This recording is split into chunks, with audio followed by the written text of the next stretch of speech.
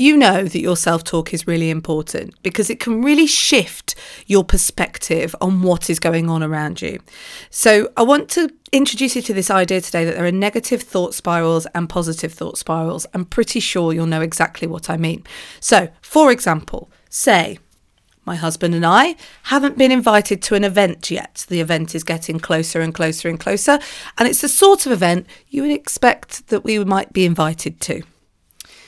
In the build-up to being invited to this event, I start to say to my husband, is there a reason why we've not been invited? Is it because we haven't seen those people for the last couple of months? And is it because maybe we could have been better at being in touch with them? And, maybe last time I saw them, I did break one of their plates.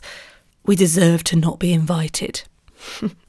Negative thought spiral. And there's only one way that a negative thought spiral goes. That's inwards. So if you think of a negative thought spiral starting on the outside and working its way in, it does not go anywhere. It is not productive.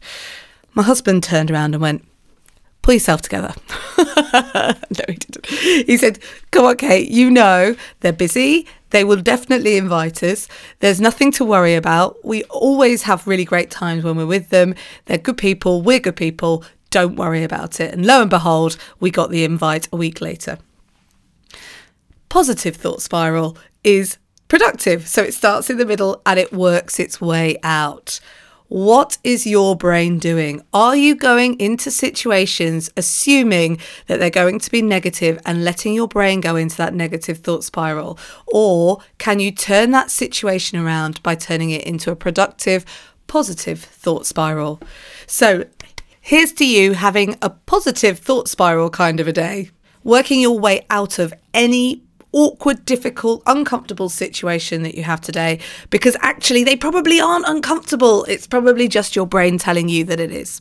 Check that self-talk. This is Everyday Positivity. My name's Kate Cocker. I'm back tomorrow, and in the meantime, have a great day.